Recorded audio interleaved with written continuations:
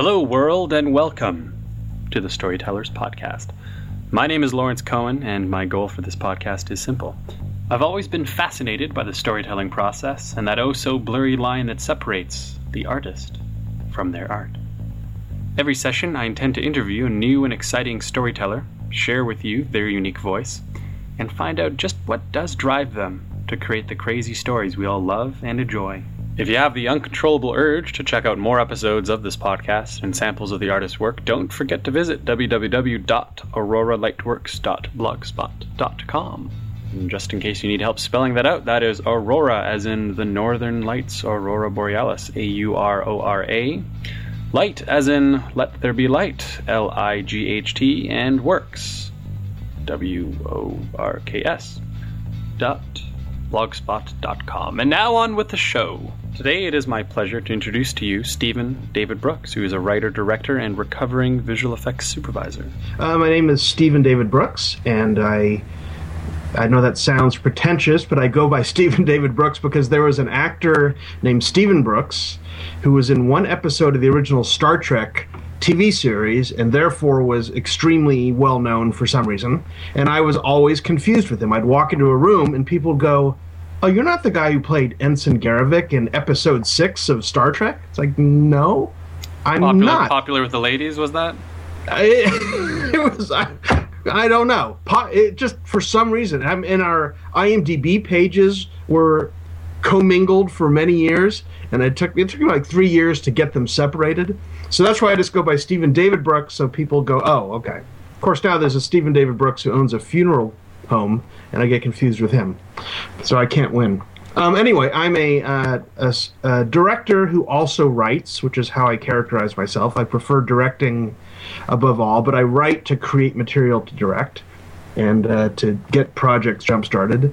And while I was, brief history, while I was writing at night, as an amateur, my day job was doing visual effects, and I eventually became a visual effects supervisor before I ever got paid to write a script.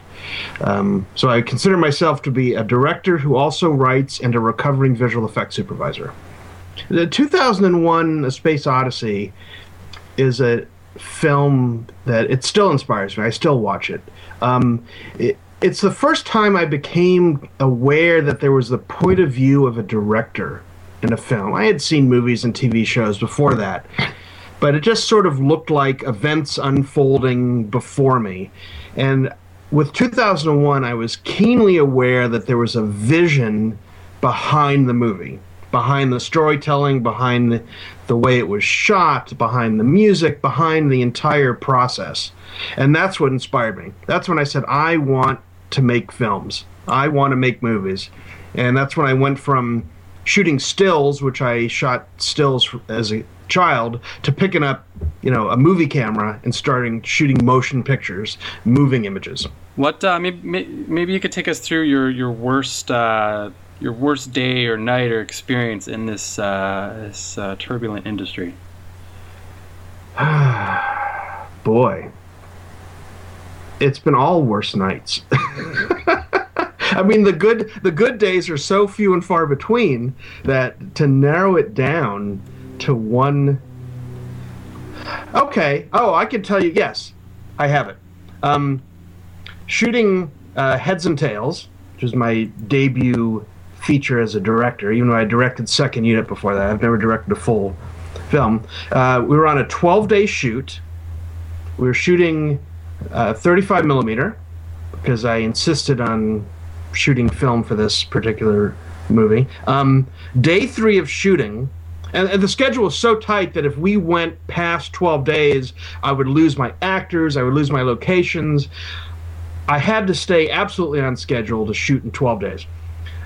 In the middle of day 3, we get a call from the lab that 3,000 feet of film, it's like 30 minutes worth of film, for those of you who don't know how big a roll of film is, was lost in the lab. So I had lost 30 minutes worth of footage from the previous day. Based on the script notes and talking to the DP, I didn't know which 3 rolls had been lost. Oh I my couldn't God. say anything to the actors. The actors were working for free, God bless them. The crew was working for very little money, but at least they were getting paid. I couldn't freak out. I couldn't stop shooting. I had to continue shooting that day, and at lunchtime, try to sort out what rolls of film were lost, what portions of the previous day's scenes were lost, and figure out how to reshoot it, but yet stay on schedule. So I never did find out exactly what roles were. Well, I found out after the film was completely shot what roles were lost. So what happened was we shot out that day. I told the actors I didn't want to tell them what had really happened. I just explained to them that I wanted to do some reshoots. I wasn't happy with the footage. It was all my fault. Can you mind staying an extra couple of hours? And we're going to pick up some scenes from the previous day. So what we did was, after the day's shooting was done, we went back into the house. Luckily, we were at the same location the next day. Went back into the house. It was nighttime and it was dark, and I was reshooting daytime scenes. Had a very small lighting package, so we had to fake daylight inside the house. Had to avoid shooting out the windows to pick up scenes and moments from scenes that I didn't know if I needed or not. As it turns out, I reshot some things that I already had, and I didn't reshoot things that were actually lost. In editing, that scene to this day bothers the hell out of me because I can see what's missing. No one else seems to notice, which is good. And eventually at the wrap party, I told the actors what happened. And they said, thank God you didn't tell us. I mean, the last thing I wanted was for the actors to freak out and lose their concentration. And even only a couple of people on the crew knew, the DP and the script supervisor, my producer, of course, and the AD knew what had happened. So that was absolutely the worst day. Oh my God, that's terrible. How did you, it's possible for the actors to interpret that as that you weren't happy with their performance. Did you have to deal with any sort of that insecurity, or what? Yeah, of course, but I put it all on me. What I did was, I said I'd made some changes, and I want to change a couple of moments in the scene that I think will make it better. I put it in those terms. I didn't say, what you did sucked and I want to redo it. That's... Did you change some of the dialogue around and some of the beats of the scene, I guess? No, I didn't change anything, but no one seemed to notice. At least they didn't say anything. Wow. See, I had... is a bit of advice for aspiring directors, and this comes from having worked as a visual effects supervisor and second-year director and watching other directors work. The first day of shooting the first scene, the first setup, the first shot is the most critical part of the movie, and here's why. Is that trained actors will challenge you to varying degrees. They are looking to see whether you as a director know what you're doing. And I won over my actors immediately. So they were willing, once you win them over in that first shot of the first scene of the first day, they'll follow you off a cliff. So they didn't even question me when I said we need to reshoot some stuff. Yeah, great, let's do it, and there was no problem. That's great. But had I lost them, I'll tell you this apocryphal story. There's the extreme version of this is a story that people tell about Marlon Brando. And what Marlon Brando used to do, apparently, is the first shot of the first scene of the first day, he would only do 2 takes. He would do one where he gave it his all, and he would do one where he didn't try at all. He would just phone it in. And he would wait to see which one the director printed. If the director printed the one where he tried, then the director passed the test. Brando would try the rest of the movie. If the director printed the one where Brando just phoned it in, Brando would just sleepwalk through the rest of the movie and kind of go through the motions. Of course, Brando phoning it in was still great, but still. So that led to The Godfather. Yeah, exactly. Have you had a situation where, let's say, in your earlier years, where an actor did test you, or how did you learn this lesson from experience? I'll tell you how I learned this lesson. I learned this lesson from a great a great actor who became a friend of mine named Ted Levine. He was in the first movie I wrote professionally, called The Mangler, which was an adaptation of a Stephen King short story. And I was directing second unit. And second unit on a lower budget movie meant that occasionally, to keep on schedule, I'd be left with the principal actors, the main actors, to shoot one or two shots, sometimes an insert, sometimes a close-up, sometimes just to pick up a couple of shots to finish a scene while the main unit moved on to their next setup. And I was directing Ted, and Ted is one of these kinds of actors who will challenge a director. And I don't remember the exact thing that happened, but I made a suggestion to him, and he rejected it. And I was kind of at a loss.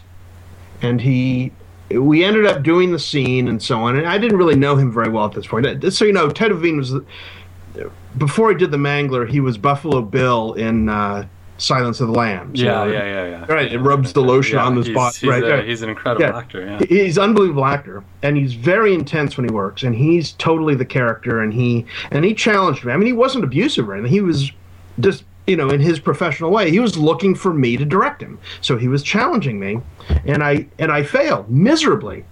And we got the scene and so on, and after that, after the day's shooting, we met for a beer, and I started chatting with him. And he was no longer the character, he was Ted, because once he takes the clothes off and rubs the makeup off and leaves the set, he goes back to being Ted. On set, he's the character.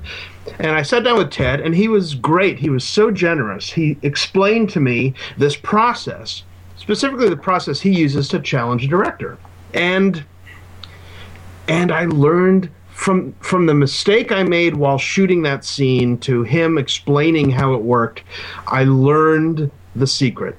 And I can't really explain how it works, but it's just a matter of you have to know the scene better than the actors do. You have to know the character better than the actors do. If you suggest to an actor like Ted, a really professional, talented actor, that the character, he needs to do something that the character wouldn't do, they're going to challenge you on that. They're going to say, you know, my character would not do that. And that's because they've studied the character from the inside. They know what the character is going to do or not going to do. So you have to be so prepared that you will make suggestions that the actor will go, I didn't think of that, but yeah, absolutely, that would work. Okay, let's try it.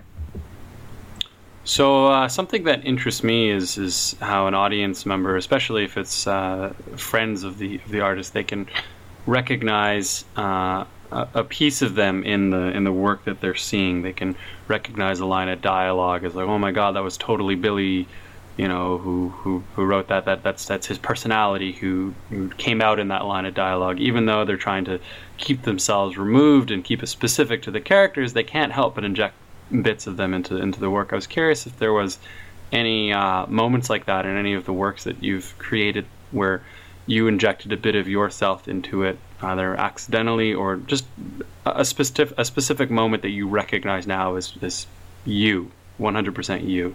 Well, it heads and tails, every word from every character is me. It's completely my view of how the universe works, how things that seem random are really just, this is the quintessential line. The things that happen and the things that seem so random are really just someone behind the curtain pulling the strings. That line, which is a voiceover line from the end of Heads and Tails, encompasses that, that we always think of something happening, a bit of bad luck, a bit of good luck, but if you trace the genesis of that event, there were billions of other events that happened that preceded that, and it always comes back to some powerful person who's kind of manipulating the whole thing behind the scenes. That's and can you tell us a little bit about Heads and Tails? I mean, you did a little bit just there, but maybe give us the official pitch of it. Heads and Tails is something that just came to me. I was actually in Paris for a film festival for The Mangler, which was that Stephen King movie I wrote. And it just came to me, this idea of flipping a coin, of what if someone made all their decisions just based on flipping a coin. And the title came to me, Heads or Tails. And then that came together with my love of crime movies. I mean, I've always loved movies about people on the fringes of society. You know, I loved The Long Good Friday. It's a great English crime movie. And I love The Sopranos. I mean, you know, why are people drawn to criminals? You know, what is it about Tony Soprano? He's a horrible human being, but yet we root for him. Why is that, you know? And it's because these people have a code of ethics that they stick by, and we kind of admire that. They have loyalty. They have love in a certain way. And so I've characters that are just on the fringes of society, particularly criminals who are on the bottom end of the food chain, who are just barely scraping by but have dreams of making it big. So I combined those two things and came up with this crime story called Heads and Tails.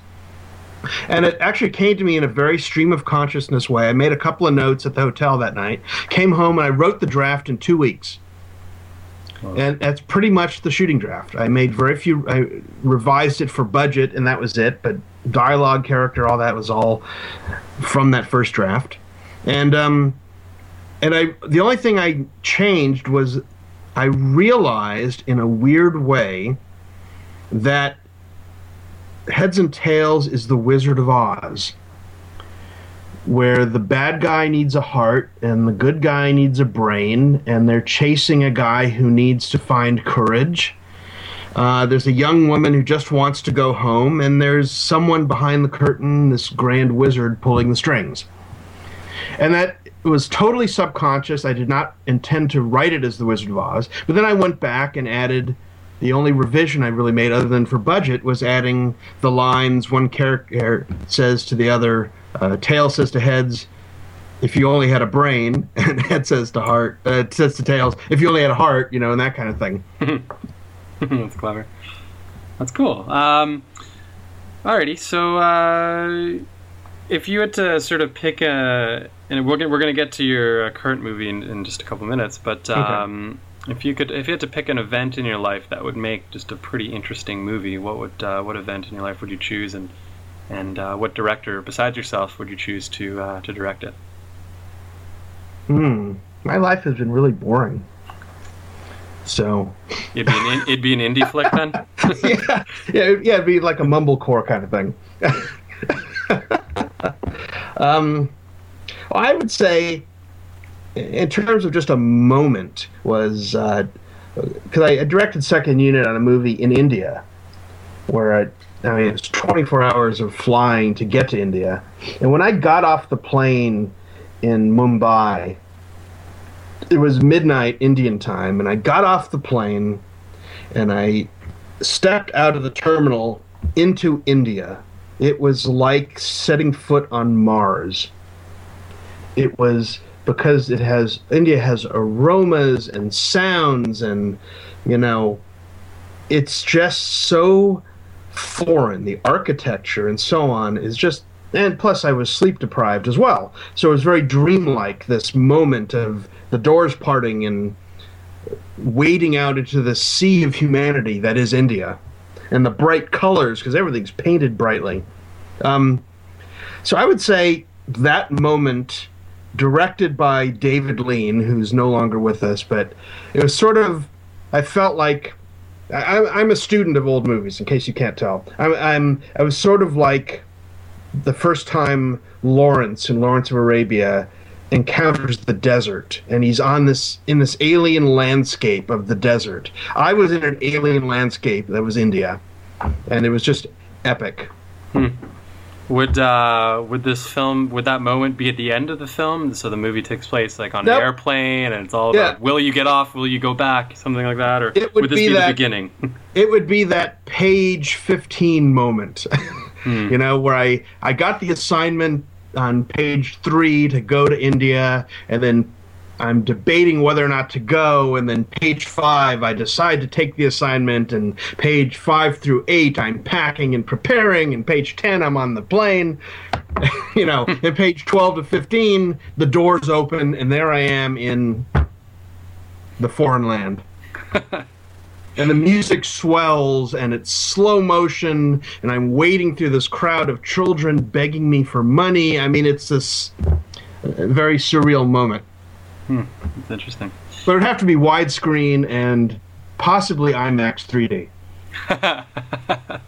With some digital 3D characters, Jar Jar would have to. No digital characters. I come from effects. I want it pure, no effects, just real Indians in a real environment. All right. Gollum would make an appearance. All right, no Jar Jar, Gollum. Yeah, right. Alrighty, so it's that time for the current project that you're working on. Why don't you tell us a little bit about? It's called The Directors, right? Yes, called The Director, singular. Director. Right. Well, this is the other, interestingly enough, the only other script that just came to me complete. I mean, every other thing I've written, and I've written a lot of scripts, most of which, just sitting in the closet, sitting on the hard drive. The Director came to me complete. I didn't outline it. It just, boom, it was there. I sat down. 2 weeks later, I had the draft. And the Director came to me out of a phrase that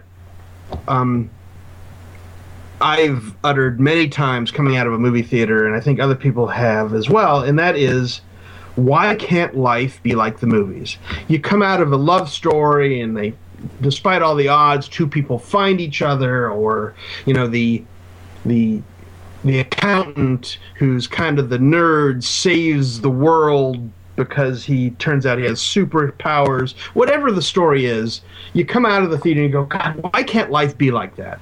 Everybody wins, the bad guys lose, there is justice. So the Director came out of that idea of why can't life be like the movies, with bigger-than-life heroes, happy endings, finding true love. And then I took the next step, which is, now imagine that your life is like the movies, and you're the director. So I patterned this, I was inspired by the classic holiday movie, It's a Wonderful Life, where Jimmy Stewart plays this character named Harry Bailey, who... I don't know, Harry was his brother. Oh, God, you better edit that I don't even know. George Bailey. He plays George Bailey. Harry was his brother. George Bailey, who, despite being a wonderful human being and having a tremendous effect on everyone around him, is despondent that his life isn't going well.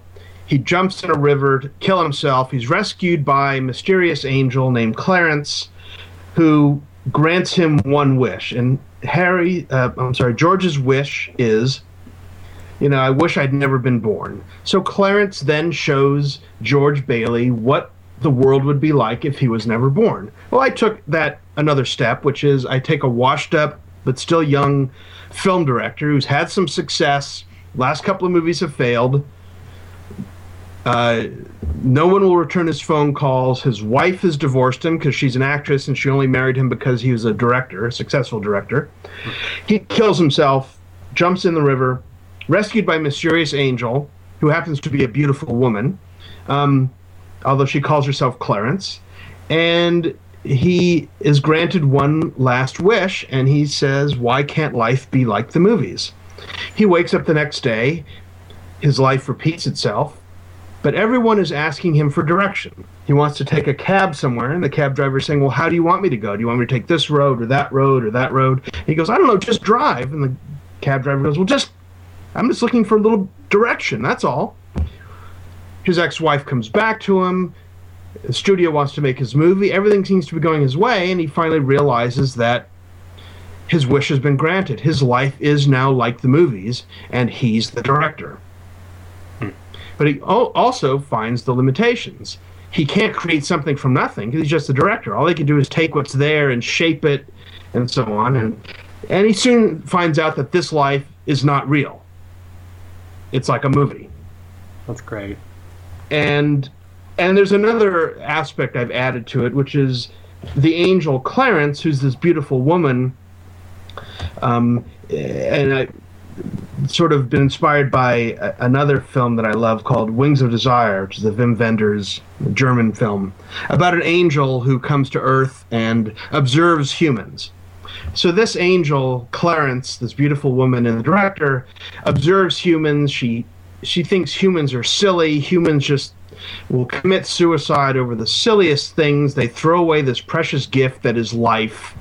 And she just thinks she's extremely cynical.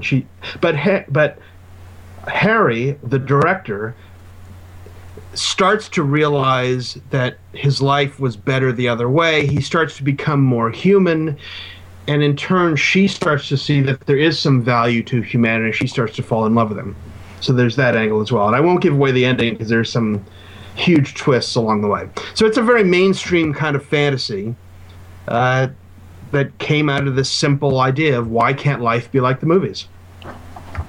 No, that sounds amazing. And if you don't want to give away the ending because Gollum makes an appearance there, that's exactly understandable. Alrighty, so the final question for today: if you had to do some sort of street performance to raise money for your project, what kind of performance would it be?